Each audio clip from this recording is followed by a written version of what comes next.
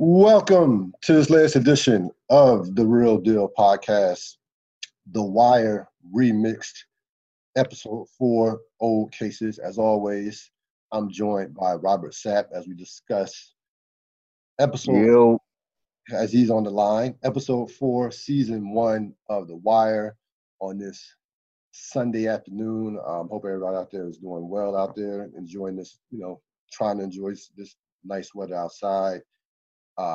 Old Cases. This is the, of course, 4th episode of the season 1. Vulture ranked this episode 34 on all-time Wire episodes ever, which is kind of surprising considering that it was 10 spots ahead of last week's episode, which was 44. But very good episode. It was directed by Clement Virgo, and the epigraph is, "It's a thin line between heaven and here, bubbles." No, he didn't say between. He said tween. That's how he pronounced it. That's what a crackhead with no tooth would do. He might miss a couple B's. That's me. That was our buddy Bubbles. So the opening scene, one of the funniest opening scenes maybe in the history of the show. You have Herc trying to move a desk, and this is like not this is a full-grown desk. Trying to move a desk inside of Daniels' office. He's trying to move it in, while the other officers, they're trying to move it out. So Herc is on one side. You have Carver and Daniels on the other side. Then Carver and Daniels are pushing out. He's pushing in. So a couple minutes go past. Everybody's tired, wondering, what's going on. Freeman's just looking back like these idiots the whole time. Probably, I'm surprised he didn't just start laughing. I would have started laughing. Then Herc says, I've been trying to get it in. And then McNulty says, in. And then at that point, everybody's like, look, man, come on. Like really, you're trying to get this in? So that was vintage Herc. And really, it was funny, but definitely had some meaning to it, within that scene, even though it was like 2 minutes. Just basically saying that, hey, the police cannot get out of their own way. So that definitely was metaphor. It had some metaphors within that. What do you think about that opening scene? Yeah, it's definitely hilarious. I remember the first time I saw that, it was hilarious.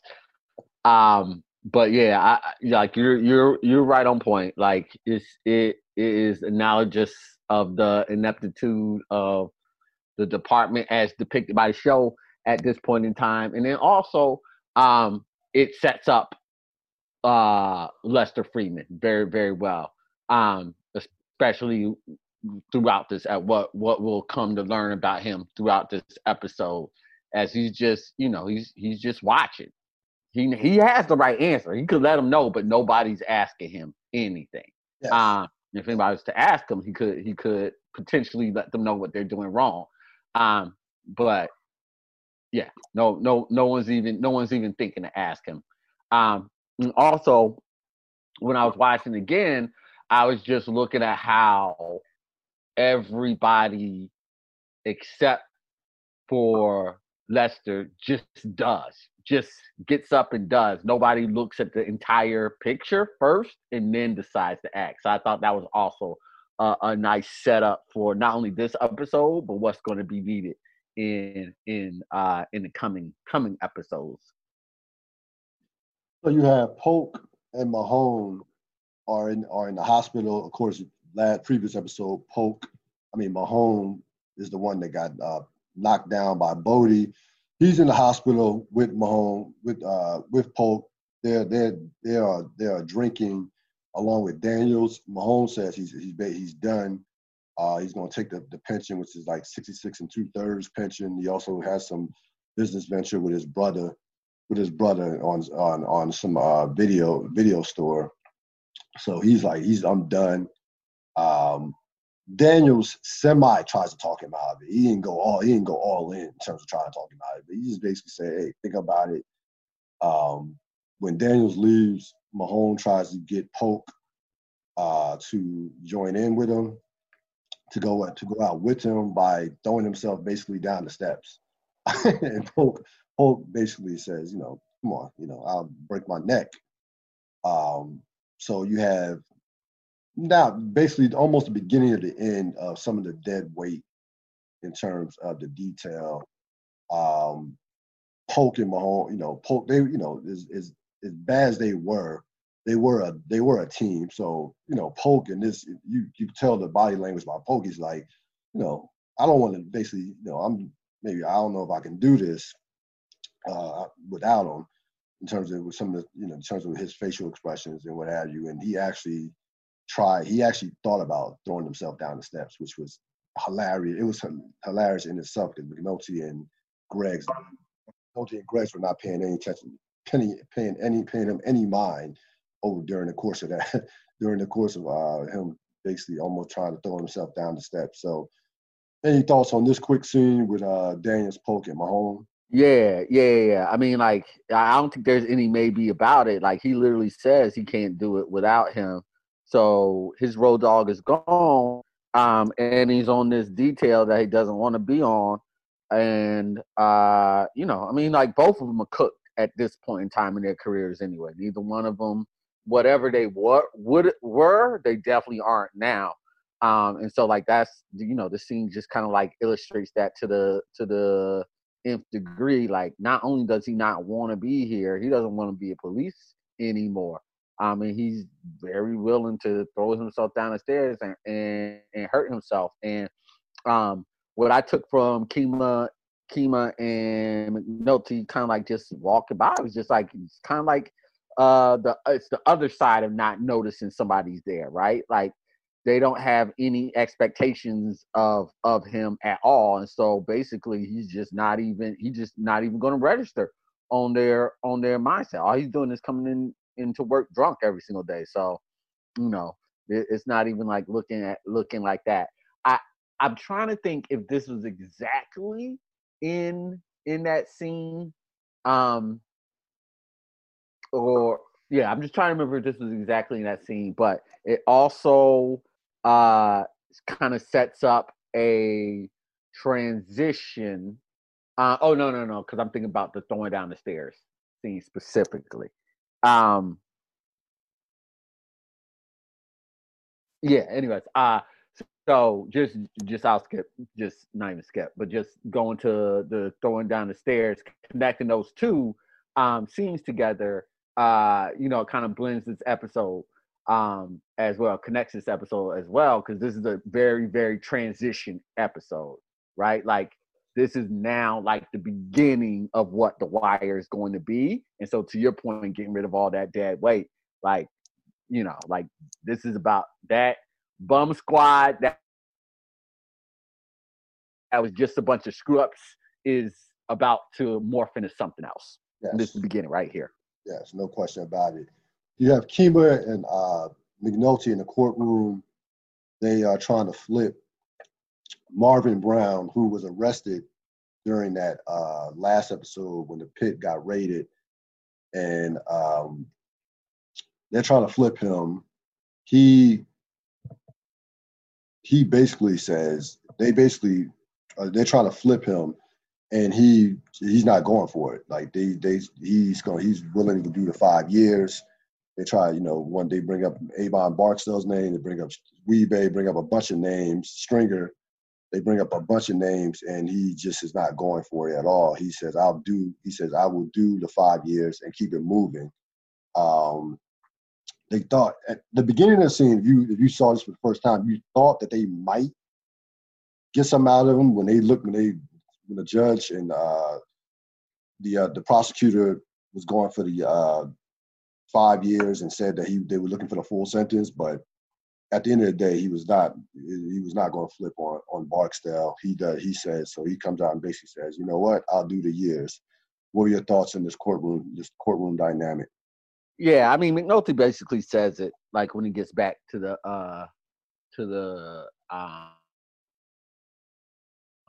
office. He's like, Barksdale carries more weight than we do. It's just that simple. So yeah, it just kind of sets up the power of Barksdale and the weight that they carry. He's there's no way he's gonna flip because he knows the consequences. No question about it, and which certainly not. He will not. This will not be the last time that you saw that character in this season. He will. There was some things that you will see playing from down the road. Bodie breaks out of juvenile hall rather easily. Oh, and it's like when I first saw this, I thought to myself, like, would it really be that easy to break out of a juvenile hall? But considering considering the system, considering this is not like lockup and regular jail. Didn't find it after watching it a couple times and over the years. Didn't find it that outrageous compared to the first time I watched it. He breaks out, steals a car, and of course and goes back to the pit. Were you surprised how easily he was able to just walk out the place without anybody noticing him? I don't know if it's that. I don't know if it's hard or not to break out of juvie. Fortunately, I've never had to be in juvie, so I have no idea like what the system looks like. But I definitely know what the show is trying to say about it, and what the show is trying to say is that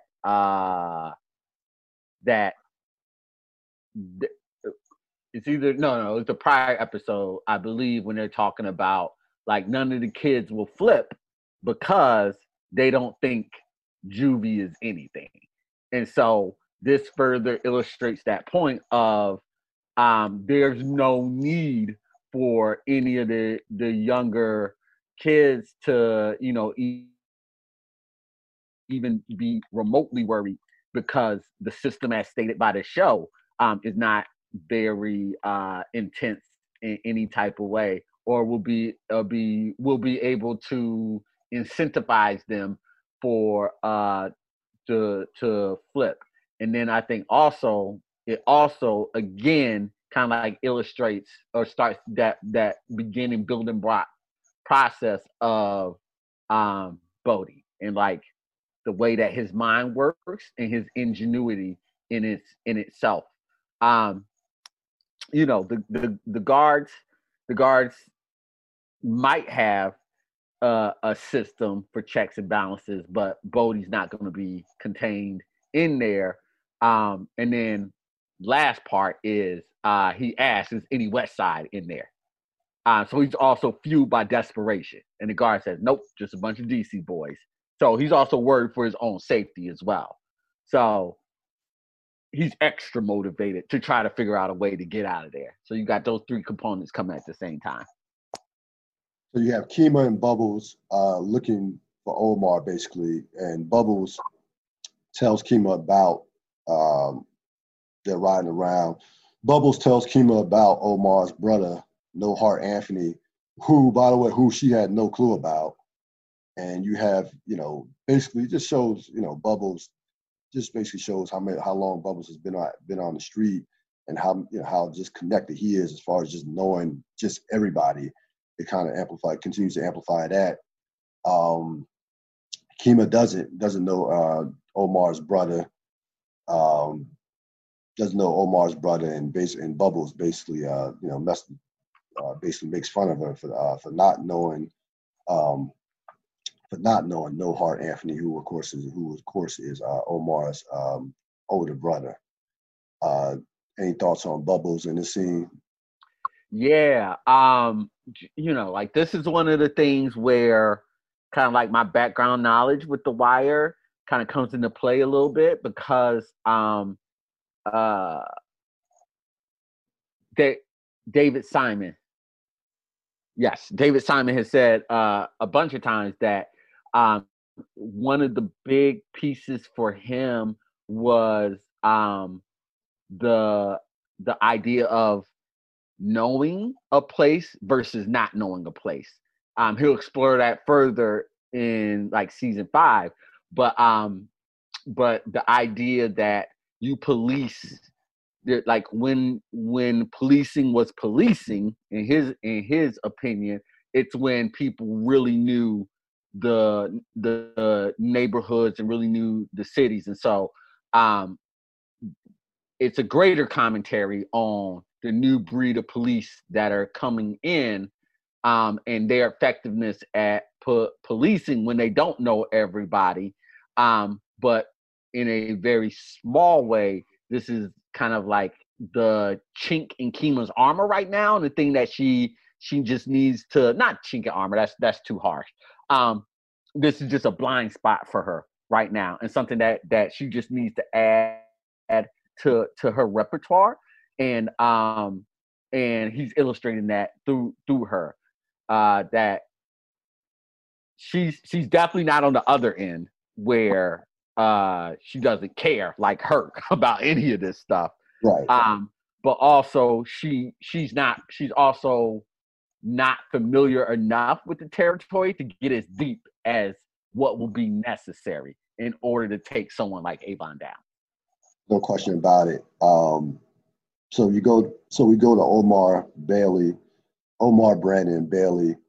Omar criticizes Brandon, who's his boyfriend, about saying his name during the robbery.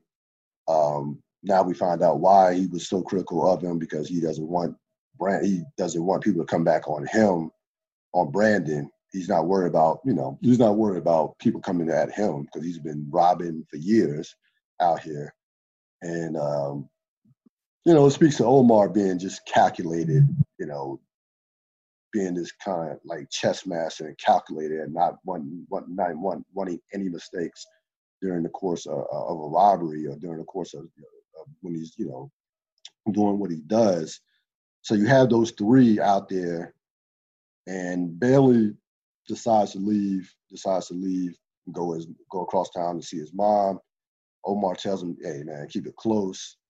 You have a dope fiend come up with a baby, and Omar hooks her up with some drugs out of just being Robin Hood like. And you see Omar's power within that area, to basically tell a drug dealer, hey, hook her up. So you had that going on as well. You finally found out, if you hadn't seen the show before, that Omar, we officially find out that Omar is gay during that particular scene, as well. So a lot going on in that particular scene. Some payoff from in terms of the robbery, some payoff from that, and as far as him chastising Brandon. What you think about this scene? Yeah, I mean, it's interesting because of like it's his package, and it kind of like lets us know what. Well, I mean, it's not his package; it's the package that he stole. But now that kind of like lets us know like how Omar, why he does the dangerous stuff that he does, right? So that's one piece to it. The second piece is I asked a question, why didn't Omar, like last week I asked the question, like why didn't Omar, in the character sense, kill everybody in the room? And now I remember why this hasn't been a question before, because he answered it the very next episode, and he just says, "I'm not worried about me." So that just shows like how fierce he is and how much his reputation carries. Even at this early point, like that kind of like illustrates like, oh wow, like he like if Barksdale and his group is set up as the biggest, baddest group in this series up to this point, and Omar doesn't care if they know his name or anything like that, then how tough is Omar? And so I think that's a nice way to say that. And then of course as we know, it's going to set up something big that's going to happen in later episodes, when he's saying, I don't worry about me. I'm just worried I don't want it to come back on y'all. Right. So yeah, the scene works on a lot of levels, of course. Yeah, Bubbles get transferred to McNulty. McNulty gets Bubbles from Kima, and both Bubbles and McNulty mess with.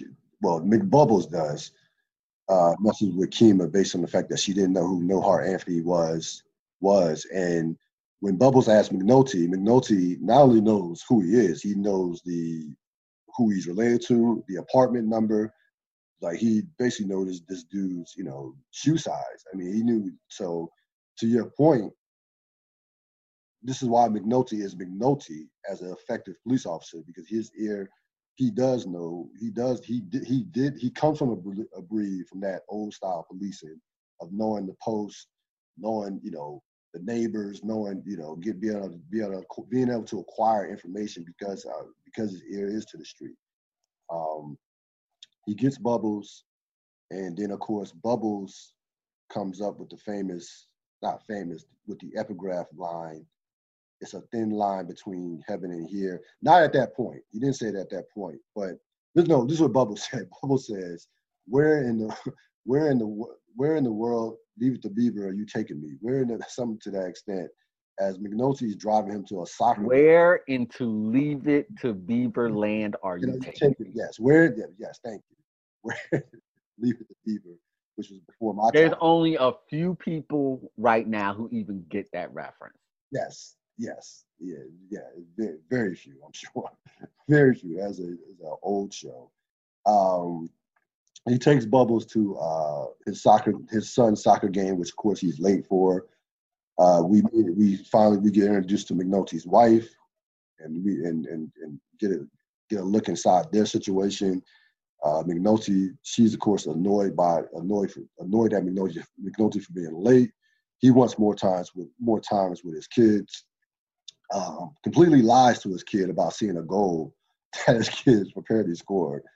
McNulty and his wife go at it about the time spent with the boys, and he wants more time. She says her lawyer doesn't have to give him more, and then they go, and then she basically brushes off Bubbles as he tries to shake her hand, which can't blame her.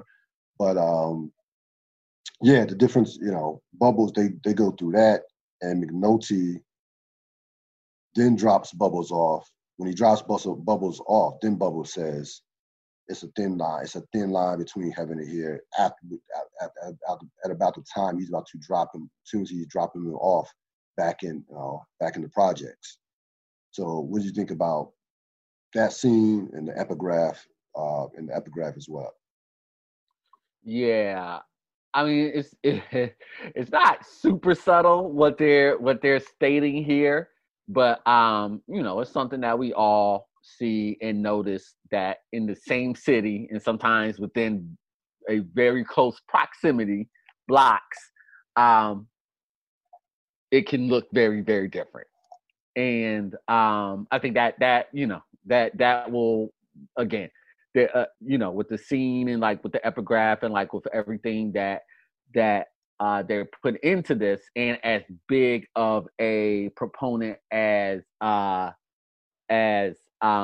creators are of knowing the city and understanding the city, you can see how a situation like this, where on one end, Baltimore looks like it's literally crumbling, and then on the other end, they're playing soccer games, and for lack of a better reference, leave it to Beaver. How can those two things exist at the exact same time? Is kind of like a theme that the show will explore throughout its run. But I think for any of us that have experienced that, and I can't imagine how many people haven't experienced that in a quote unquote urban city, where within blocks it can look very, very different. And I think Bubbles is doing a really good job of pointing that out, and that entire scene structure was doing a really good job of pointing that out. Yeah, and also let you know, I'll give you some more insight on where McNulty's priorities lie. I mean, he's late for his son's soccer game, working a case. Like, McNulty is about the job. He's about the work. And I think the job consumes him. And, you look at like that. I mean, that's one of the major reasons why, you know, his life, his marriage is in shambles. So it gave you some insight on that as well.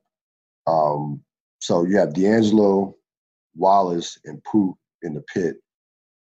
And now, and Bodie as well. Bodie has just broken out. Gets out. Of course, it has just broken out of the juvie home. He gets back, and D'Angelo laughs at him, and basically Bodie says, you know, you would still, I mean, if I was you, you would still be in there. So then this triggers D'Angelo to basically try to prove how tough he is, and he lies to them about shooting Avon Barksdale's girlfriend, who was going to go to the police because she was just jealous of his other girlfriends and what have you. And so he tells a story about how he came up to an apartment building. She's inside, naked, basically with a robe on, nothing under it, and he's outside, and again, just a classic lie. I had the 4 or 5. They know I got some creep to me, and you know, Wallace and Poot are taking this in. They're fully taking this in. I'm not quite sure that Bodie completely bought that story, to be honest with you. What did you think? This is so 2 things. One is setup and structure. So it was setting up the classic scene that's going to happen between Bunk and McNulty, because he basically explains how he did it, and then Bunk and McNulty later on are able to do it with just one word. So that setting up there, and then to your point, Wallace and Poot absolutely are eating up anything D'Angelo says. Bodie is just skeptical, and I agree with you. I found it interesting though in watching this scene. It's just like, you know, in the last in the episodes building up to this, D'Angelo is kind of like the big brother, the mentor, and in this one, he really reverts to kind of like that you know, or I should say he's a mentor in the other episodes, and now he kind of like reverts to like older brother, but only by like a year or two, where he's got to make something that honestly shouldn't be talked about at all. He's got to make it sound. He's got to impress them. And so that was just like that real interesting dynamic. And if I'm thinking about this episode as like a turning point episode, like where it starts to shift, then that's like a definitive shift for D'Angelo's character, which will lead to different things that are coming on, and that he should not care about their approval, but he very much cares about their approval, which is not something that someone in his position, and if he wanted to get to the space of Avon and of Stringer Bell, that's not something that is necessarily a good thing. So it'll be interesting for me to follow and kind of like explore that as we watch these episodes. I found it curious that at the end of the story, at the end of him telling the story,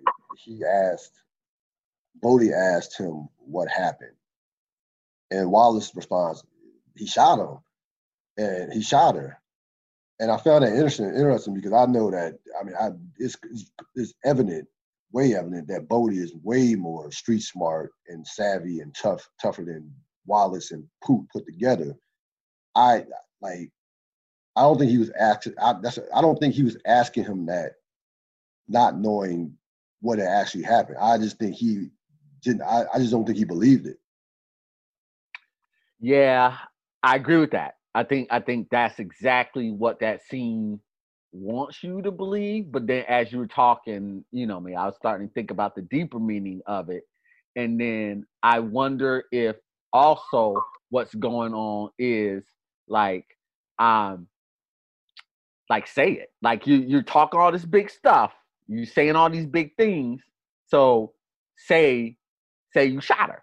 Say it. Since you led us all the way up to here, you know, and then like again, like you've kind of identified very early on, you know, D'Angelo's inherent weakness for the game that he's playing or for the game that he's in. And there could be, like, as I'm thinking about it right now, you know, an argument of, you know, that just kind of be like Bodie smelling a little bit of blood in the water.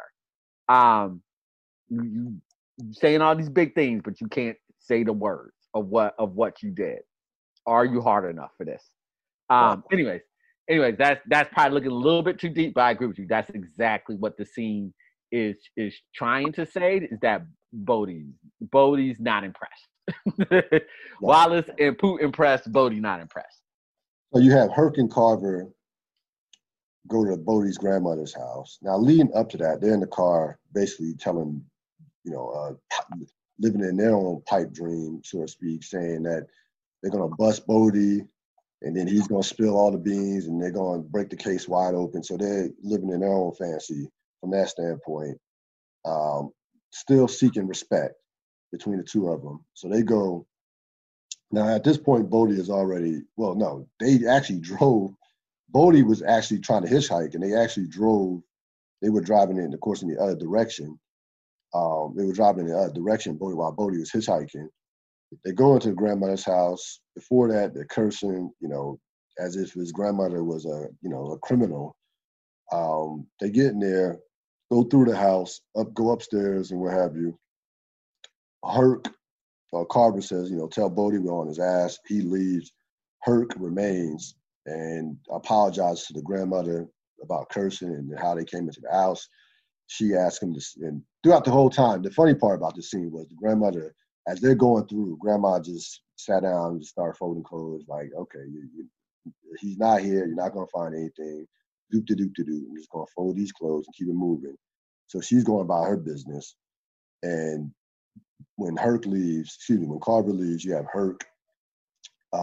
Herc stays around to get more insight on Bodie. The grandmother says, you know, tells her about, you know, his story in regards to his mom, you know, was out there doing drugs, how angry he was.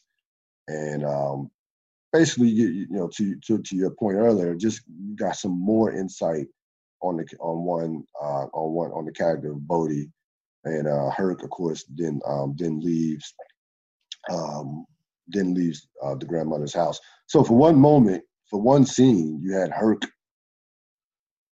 and Carver basically, you know, playing opposites. Normally, it would be Herc that does something incredibly stupid and then gets no information. This time, you had Herc actually, you know, maybe he didn't even know what he was doing. Maybe he just luckily stumbled into some information. But you have Herc playing the kind officer and the communication to the, you know, and getting some, I think, somewhat valuable information, somewhat insight on Bodie.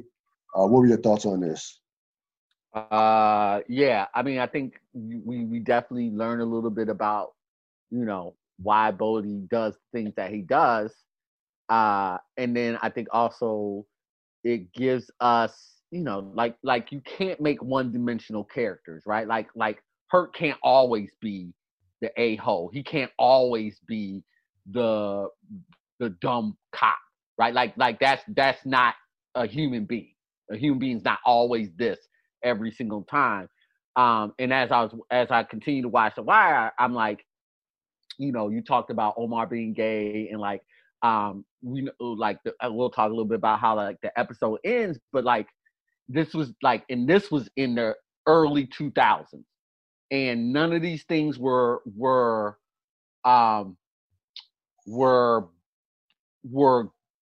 earth-shattering news because the characters were so real, and that just kept coming up to me. And just like, if you make real characters that feel like real people, then who they are is not the big story. It's how they operate in your world. And so as I was watching that, I was just getting like a great appreciation for the amount of time, effort, and energy they thought about making these characters feel like real people, creators and actors, that everybody else involved. And so up until this point, Herc has just been the big dumb animal, stupid cop who just wants to beat on people. And I think this gave him another side. Like the character in that moment realizes it was unnecessary to come banging through the house and yelling and screaming and everything like that. That's a woman just trying to fold her laundry. And she poses no threat of danger to anybody. So there's a very human element of that. And then like you also stated, like the difference between like the kind of like that role reversal. Carver's usually one that can look a little bit more and have a little bit more sympathy. In this case, Carver was outside talking, didn't care about anything that was going on in there, and was like legit like hurt, like what, why what were you doing in there? And so yeah, that was an interesting dynamic. But again, I just think like moments like this is what actually make The Wire stand out from so many shows. No question about it. You have Landsman and Rawls. Landsman goes into Rawls' office and tries to convince Rawls to let McNulty back into detail. Tells a funny story about him, thinking of McNulty about to, when he's about to jerk off to a, and McNulty just all of a sudden pops up to his head and basically goes in circles for a couple minutes before getting to the point of, I don't even say go in circles because it was a build up to that story. It was a build up. I thought Rawls was starting to get a little impatient and say, "What's your point?" But Landsman was not going in circles. I'm gonna correct myself on that. There was a build up to how he was, talking about McNulty in terms of telling that story. Basically, just giving you more like insight on McNulty. Like McNulty, for all his faults, is a great cop, and basically his faults actually make him a great cop. And I think he gave you some insight on that. And Rawls basically says, okay, he can come back if he wraps up this detail in like 2 weeks. So and the fact that Landsman's angle on this is the fact that his unit is understaffed at this point. So not only does he want his best cop back in the union, he just needs bodies at this point. What are your thoughts on this scene? Yeah, when you take this scene with the soccer scene, it kind of sets up McNulty's character, right? Like he, and then when you add in the Lester scene, what we'll be talking about in a little bit, it's like this idea, and the Wire brings this up all the time. But they introduce this notion really firmly in this episode of what's real police. And so I'll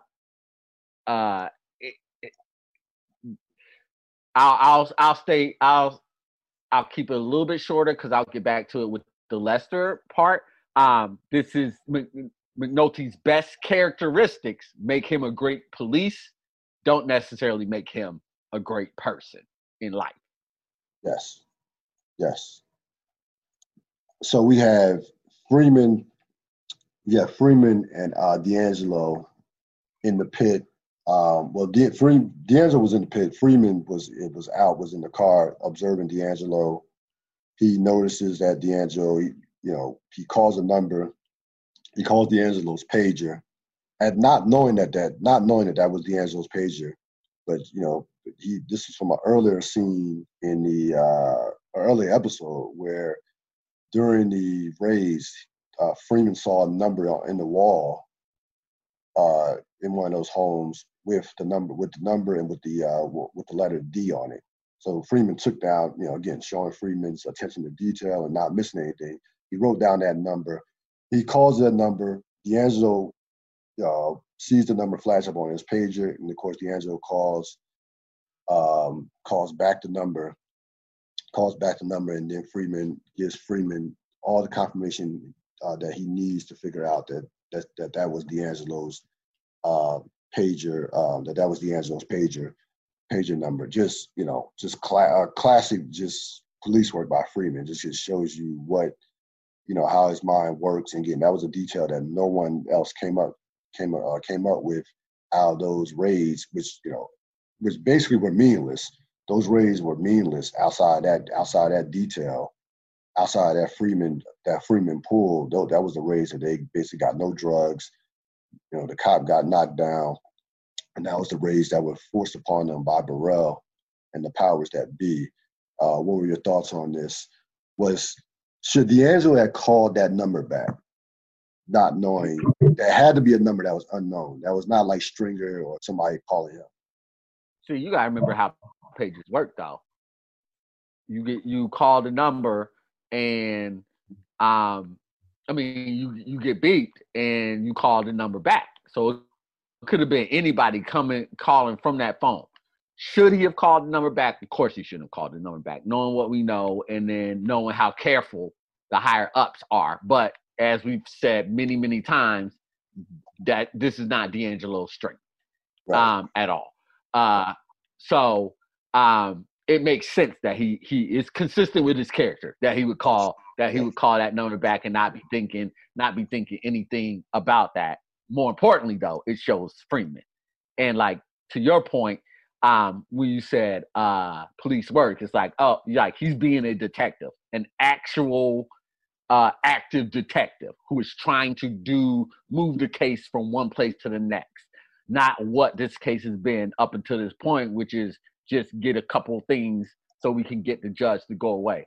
He's actually starting to do work, which is, again, going into that theme, at least for me right now, that this is now the shift of not only this investigation, but what this squad will ultimately become. And it will become about the casework. It will actually come about working a case and actually being a detective.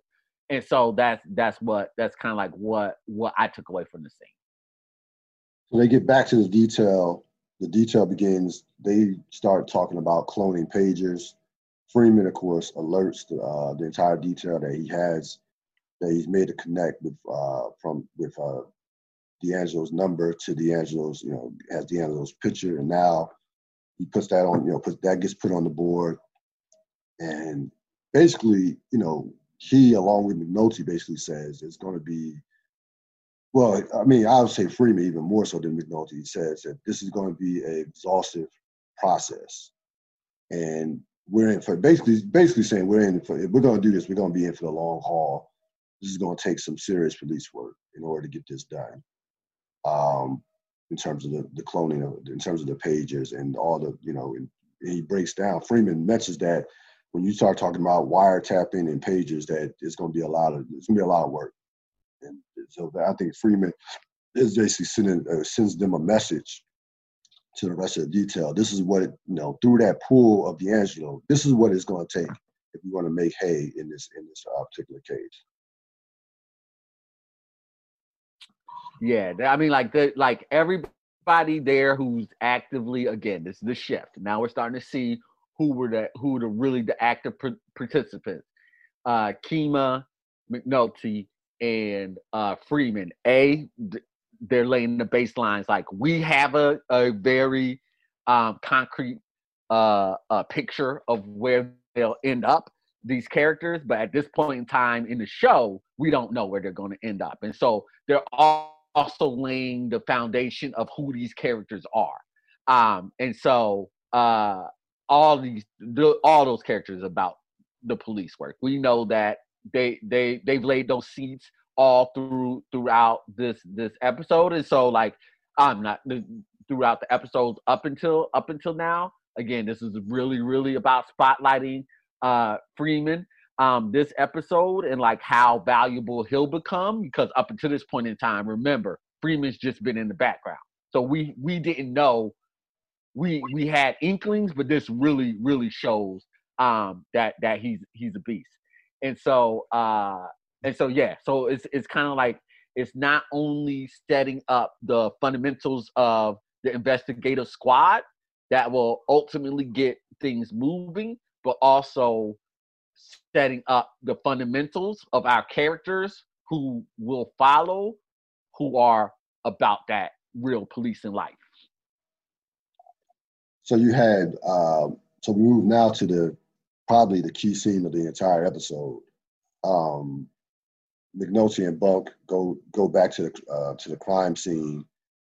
Now, leading up to this, you had Landsman basically making a connection, saying, you need to check this. There was a person who said D was spotted. There was a D that was spotted at the scene, and at first McNulty is reluctant to even think that there's even any remote possibility of a connection between between that and D'Angelo, or that and not D'Angelo, but that and a D, that between that name and the person who was at that crime scene. He was reluctant. Bunk talks him into it and basically says Landsman is right. So it just showed you some skill from Landsman. They go to the crime scene that was 6 months old, inside the apartment of Avon's, one of Avon's girls, where she was shot, and basically break this crime scene down from tit for tat, using the word fuck. They find shell casings. They find the bullet inside the wall. They show you, where the angle where the shooter was shooting from. It was a masterclass in terms of how to dissect a crime scene. And that was a major break in the case, to find the shell casings and find out that, again, another layer to the Barksdales, like how real these dudes are, that they're not messing around, So what were your thoughts on this scene in terms of them using the word fuck? That was the only word that was used throughout the whole scene, which is brilliant in itself, and how they broke down the crime scene from start to finish. Yeah, like it's a masterclass in scene, in everything. It's just a masterclass, in my humble opinion. And I was trying to think of the technique, and I've seen it used in rehearsals for a lot of different things, but in particular comedy. But also this is like an acting technique, and so like I was like, oh, what is this thing called? And from what I looked at, it's literally just called one word, like where you use one word to invoke all the different emotions, right? Like invoke happiness, invoke sadness, invoke, anger, invoke joy, everything like that. Like two actors just using one word, and that's how that is a teaching. I'm probably using the wrong language, but that is a training exercise that actors use, for lack of a better phrase.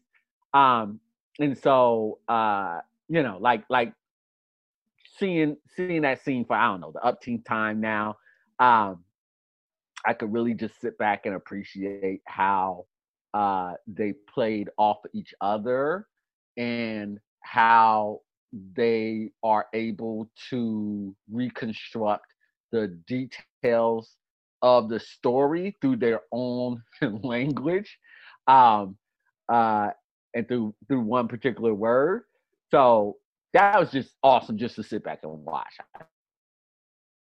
Yeah, it's just like, I'm just gonna sit back and enjoy that. I think, going back to like what you said, I do not think Lance, what's his name? Say his name again. Landsman. I don't think he knew anything. This doesn't show anything about how good he was. I think he wanted to dump a case onto McNulty's load, and McNulty said something about D, and then there was a D on this. He had no idea. And furthermore, when they get to the scene, or when they look at the casework, the detective dogged the case, didn't care about it. And then when they get initially to the scene, it's like, oh, nobody's done anything with this.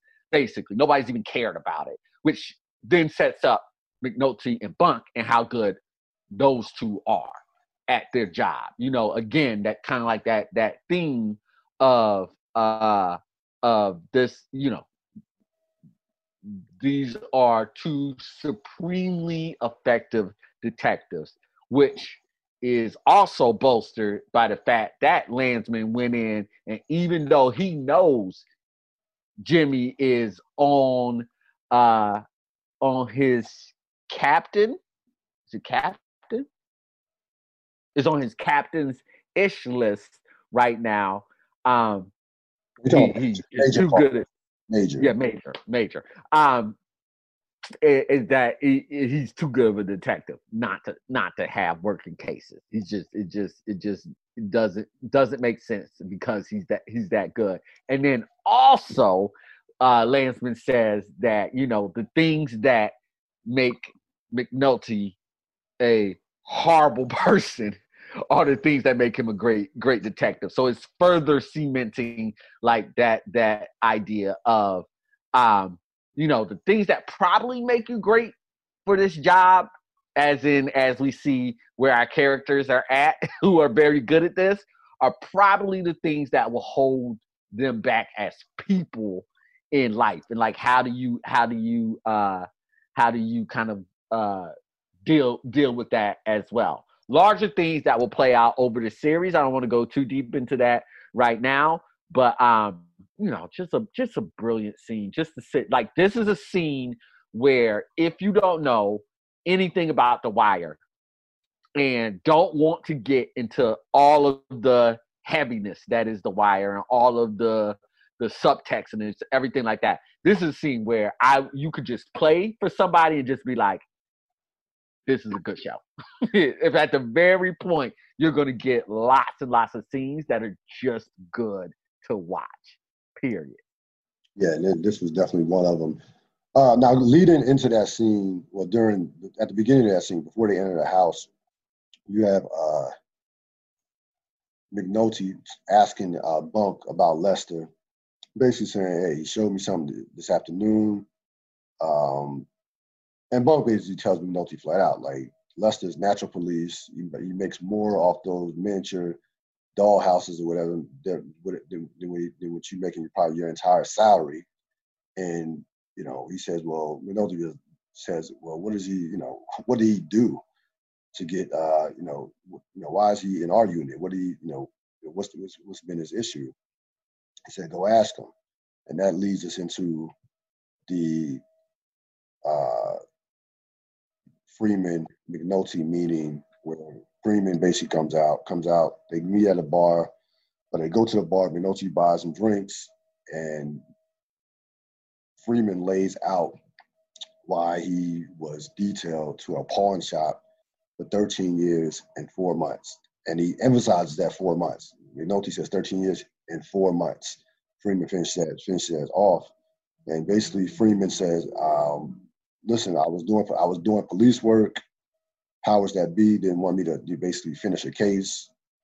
Didn't want me to finish the case, do the case the way it should have been done. And they asked me where I don't want to go. And he said, I don't want to be in-house doing paperwork. And they sent him to a pawn shop.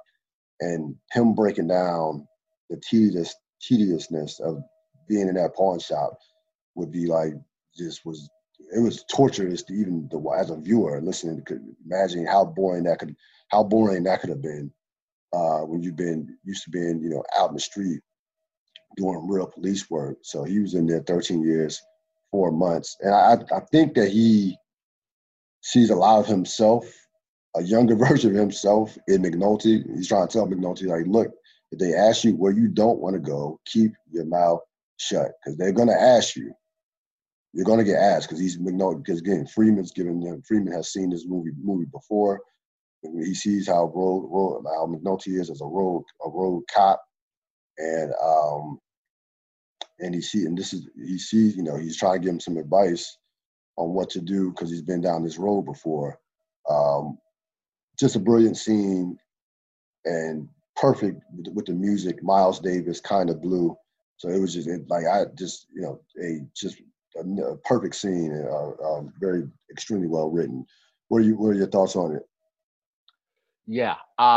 So Freeman and McNulty again, like this is definitely not Bunk and McNulty, but knowing where the series will go, this was a nice gem. This was a nice gem. Just watching them just kind of like sit down and talk with each other. And so yeah, I mean like it's absolutely just laying so much groundwork for not only their relationship but further things that's going to happen. Not even in this season, but seasons to come. So it's a meaty scene if you want to dig deep into it. But mostly, like you said, it's an old vet that has tried to do, in his mind's eye, try to do it the right way, try to do the right thing, and got burned by it. And he's just trying to let Jimmy know, like he sees you in your mind's eye, or in McNulty's mind's eye, he is doing what is right by pursuing this case to its ultimate conclusion and getting who he has identified as the person to get. But in the process, he's pissing off a lot of very powerful people, and particularly very powerful people that have direct influence over his day-to-day work. So he's trying to, it's just the old vet trying to give him some advice because he sees the path he's walking, and Freeman has walked a similar path and has ended up in a place he didn't want to be. So he was trying, but like so many of us, you gotta learn the hard way. You gotta learn it your own way. But yeah, that was Freeman trying. He tried. Yeah. Really kind of, they really the beginning of their relationship. I would say this scene kind of really. Yeah, it's their first talk together. Absolutely. Yeah. They hadn't talked up until this point in time. He didn't know anything about Lester. So it was good to kind of see that again. And you had the episode ending with McNulty going to Kima's. After that, he's drunk. He goes, knocks on Kima's door. Kima's girlfriend answers the door, and she gets Kima. He thanks Kima for earlier, and he, basically is drunk out of his mind. And Kima was semi-surprised that he showed. I think she was semi-surprised that he showed up. Kima, I think the important part of that scene is what Kima said to her girlfriend, and basically describing McNulty as being, lonely. So that's how the episode wrapped up. Yeah, and again, like The Wire is groundbreaking in a lot of different ways. But I think again, when I connect like Omar, this ending scene, and there's a lot of, at least from like what I read when I'm reading things about like TV shows and movies and stuff like that, and having characters who identify other than straight or other than white or other than whatever, not being non-typical characters, then there's always so much discussion that goes into it, and who should do what. And as I was watching this show, and particularly watching this episode, again, it just struck me to just like how real the characters just feel, and however they all individually identify, which are very, very important parts of them, that it is just like a part of them. And each of these characters are really just like really well fleshed out, and just the level of detail, again, it's just appreciating just like the level of detail to create just characters that feel like real life human beings that are multiple and messy and intelligent and all the different things that go into being a human being in this world. And particularly,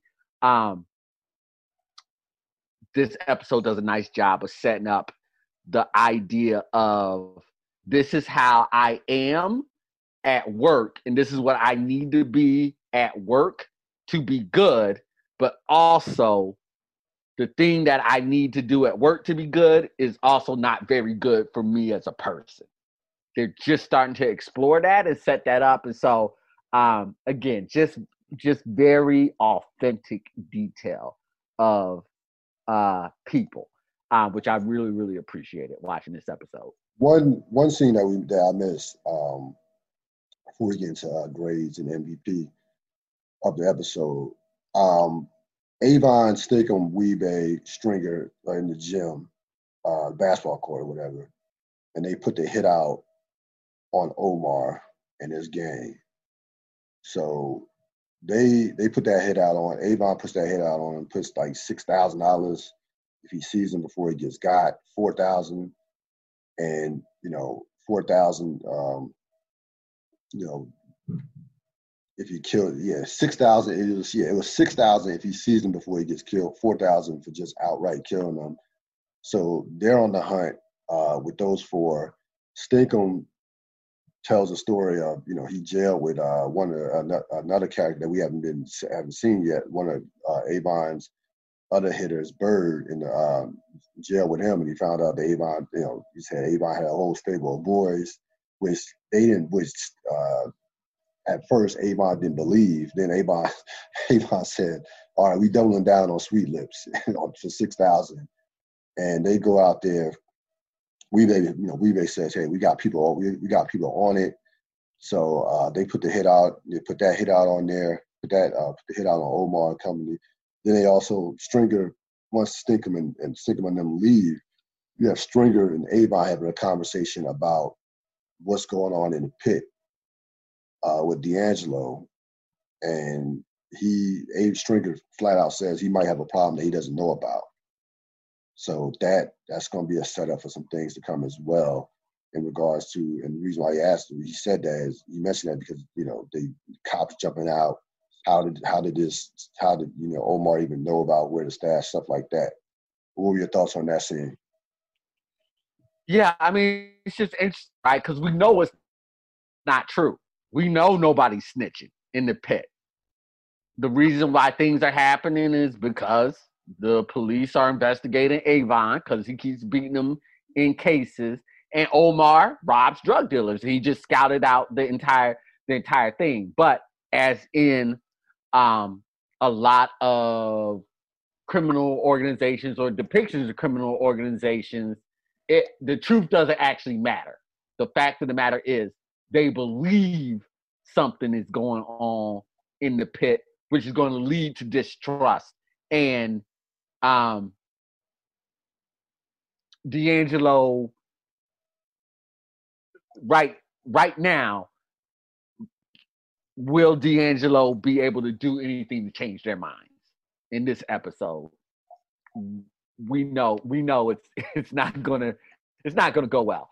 But that's kind of like part of the part. You're like, everybody's thinking, like, as you're watching the episode, you're like, everybody's thinking something's going on in the pit. D'Angelo, you need to do something about this. But it's not gonna turn out that way. Yeah, I'm thinking that this is probably like the first time that they've been robbed like this.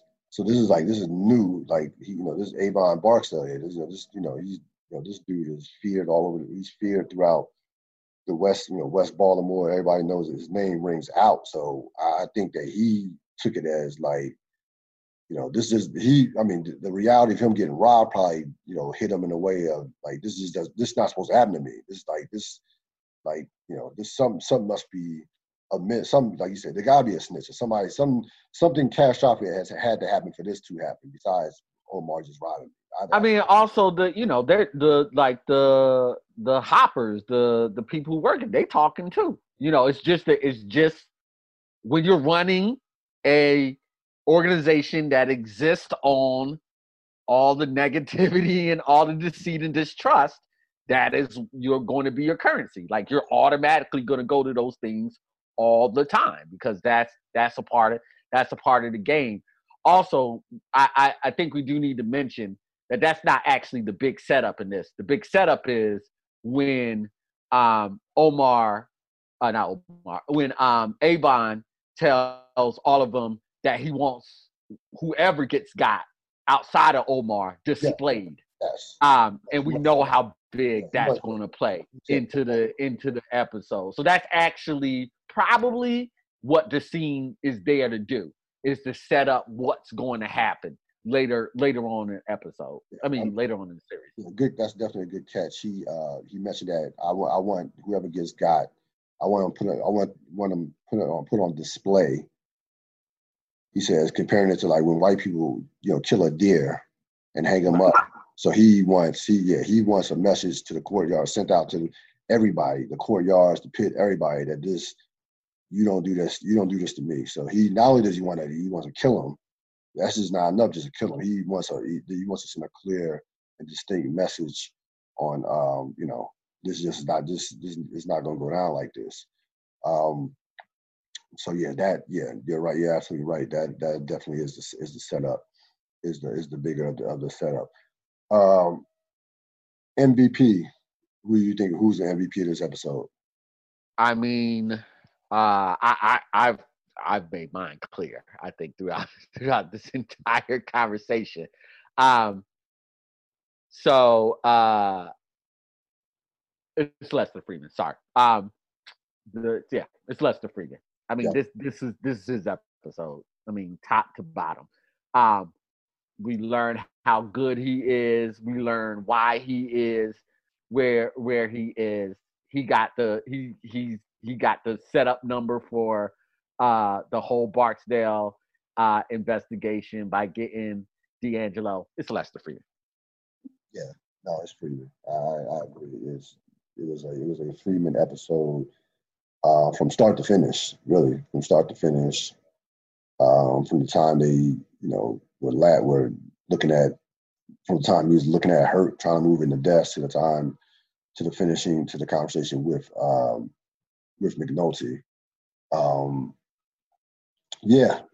think he, getting back to the chess, when we talked about the chess analogy last week, he sees the whole board. Yeah, he does. He sees moves ahead of moves. So he's not just focusing on the present. He's focusing on, okay, this is going to lead to that. That's going to lead to this. And I think he embodies that perfectly with the in terms of a chess master. So no, it's without question that it was his episode. No Perlman this episode. You didn't have too much. You had some Daniels. You had some Daniels, but again, this was a police. It was a Freeman, a Freeman McNulty type episode. And the thing I liked about this episode is just how much is, like, it wasn't last episodes was, I think, faster in terms of pace. This episode was like a bunch of like it was a very detailed laden episode. As far as it was a moving episode. It was like you said, it was a transitional transition. Episode. Yep. It's kind of like what you thought the series. The Wire is genius in this, right? Like what you thought the series were going to be, or what you thought the season was going to be, shifted from the first 3 episodes. It's just a bunch of people bumbling around trying to, a bunch of misfits, trying to, figure it out. And then this shift definitely, it's like, okay, this is going to be something different, and a little bit more complex. Like this is the beginning of like, oh, this isn't going to be in what's the creator's name? I just want to make sure it's David Simon, right? Simon's great, yeah, David Simon. Okay, yeah, okay, all right. Because David Chase just kept popping in my head. I'm like, am I confusing him? Like, no, David Simon. He said it multiple times, right? Like people up until this point in time, when you said police people, it was just a procedural. It was law and order. You Right. get a case, Show, you figure out a case, and then it goes to trial. And the judge rules on the case. It's a procedural. Boom, boom, boom. Like all the LA law, all the different, the things like that. And so that's what the series was trying to give you the sense of in the first 3 episodes, or was not playing by those rules, but that was just giving you kind of like the essence of that. And then this is the time where they start to flip it and start to be like, no, we're actually going to be talking about some really intense thematic stuff. Not only is this about the drug game, but this is actually about a decay of a city or the moral complexity of a city. And no, not only is it just about the moral complexity of the city, but it's actually going to be about human beings. This is actually going to be a human being story. It's actually not going to be a whole bunch of this is all about the drugs, but this is actually going to be about how human beings interact in this world and how the toll of the toll of doing this job actually stresses the human person and how human beings like figure all this out. And we're not actually just going to focus on the cops and the lawyers. We're actually going to then start pulling some of those themes on populations who have been villainized throughout the other context. So they're just starting to layer the depth and complexity of what we will know The Wire will become. Yeah, definitely. Yeah. So this was a episode that you did. You had episodes before this and episodes after this. This was the definitely the moving episode. And from that standpoint, I have to give the episode an A from that standpoint because of how many just detailed pieces it had. The Freeman McNulty conversation, the fuck scene with Bunk and McNulty, Freeman's transition, or Freeman, or letting us know who Freeman is. So I definitely love this episode. And again, you're about to see what real police work also looks like too. What police people really do versus what we've seen on, like you said, traditional television. You're gonna see what get some real insight. They're gonna get some real insight to that. Great episode. You mentioned, wait, really quick. You mentioned this is the episode rank. Was there also a grade for it? I didn't hear you say the grade. Maybe I missed it. No, they Vulture magazine had it ranked. They didn't grade it. Okay, no grade. Okay, all right. They didn't grade it. They just had it ranked. They ranked it 34 out of 60. Got it. So, and Vulture liked it too because they had it 10, like I said earlier, they had it 10 spots above the previous episode, which was 44. So they liked this episode as well. Though it was only the 4th episode of the entire series. So Vulture had it ranked 34 out of 60. And again, a lot of setups in this episode as we move towards next episode 5 next week. Anything else you want to add before we head out? That's it. I think we covered this one really well. Yeah. No, like excellent episode. Looking forward to the next episode. And again, the thing about The Wire, if you watched it, even if you watched it a million times, it is a puzzle that's piece by piece by piece. Like things, you can pull out things in this episode, things that happen in this episode, you're going to connect to last episode, to episode 2, to episode 1 for that matter. And that's, you know, that's the brilliance of this show. Like, there's no stone left unturned when it comes to a scene. I mean, we pick out certain scenes, but we literally could break down every scene as far as every scene is important. You know, I try to pick the most important ones, but every scene, there's something in every scene, even the ones were just, you know, even like the beginning that was just, you figured just to be comedy. There was something to be said with that, you know, with Herc and what have you. So looking forward to it as always. Thanks, Robert Sapp. Thank you very much, Cyril. Be healthy, be safe. No question. See you next week. Later. Hey guys, it is Ryan. I'm not sure if you know this about me, but I'm a bit of a fun fanatic when I can. I like to work, but I like fun too. It's a thing. And now the truth is out there. I can tell you about my favorite place to have fun. Chumba Casino. They have hundreds of social casino style games to choose from with new games released each week. You can play for free anytime, anywhere. And each day brings a new chance to collect daily bonuses. So join me in the fun. Sign up now at ChumbaCasino.com. No purchase necessary. VGW. Void where prohibited by law. See terms and conditions. 18+.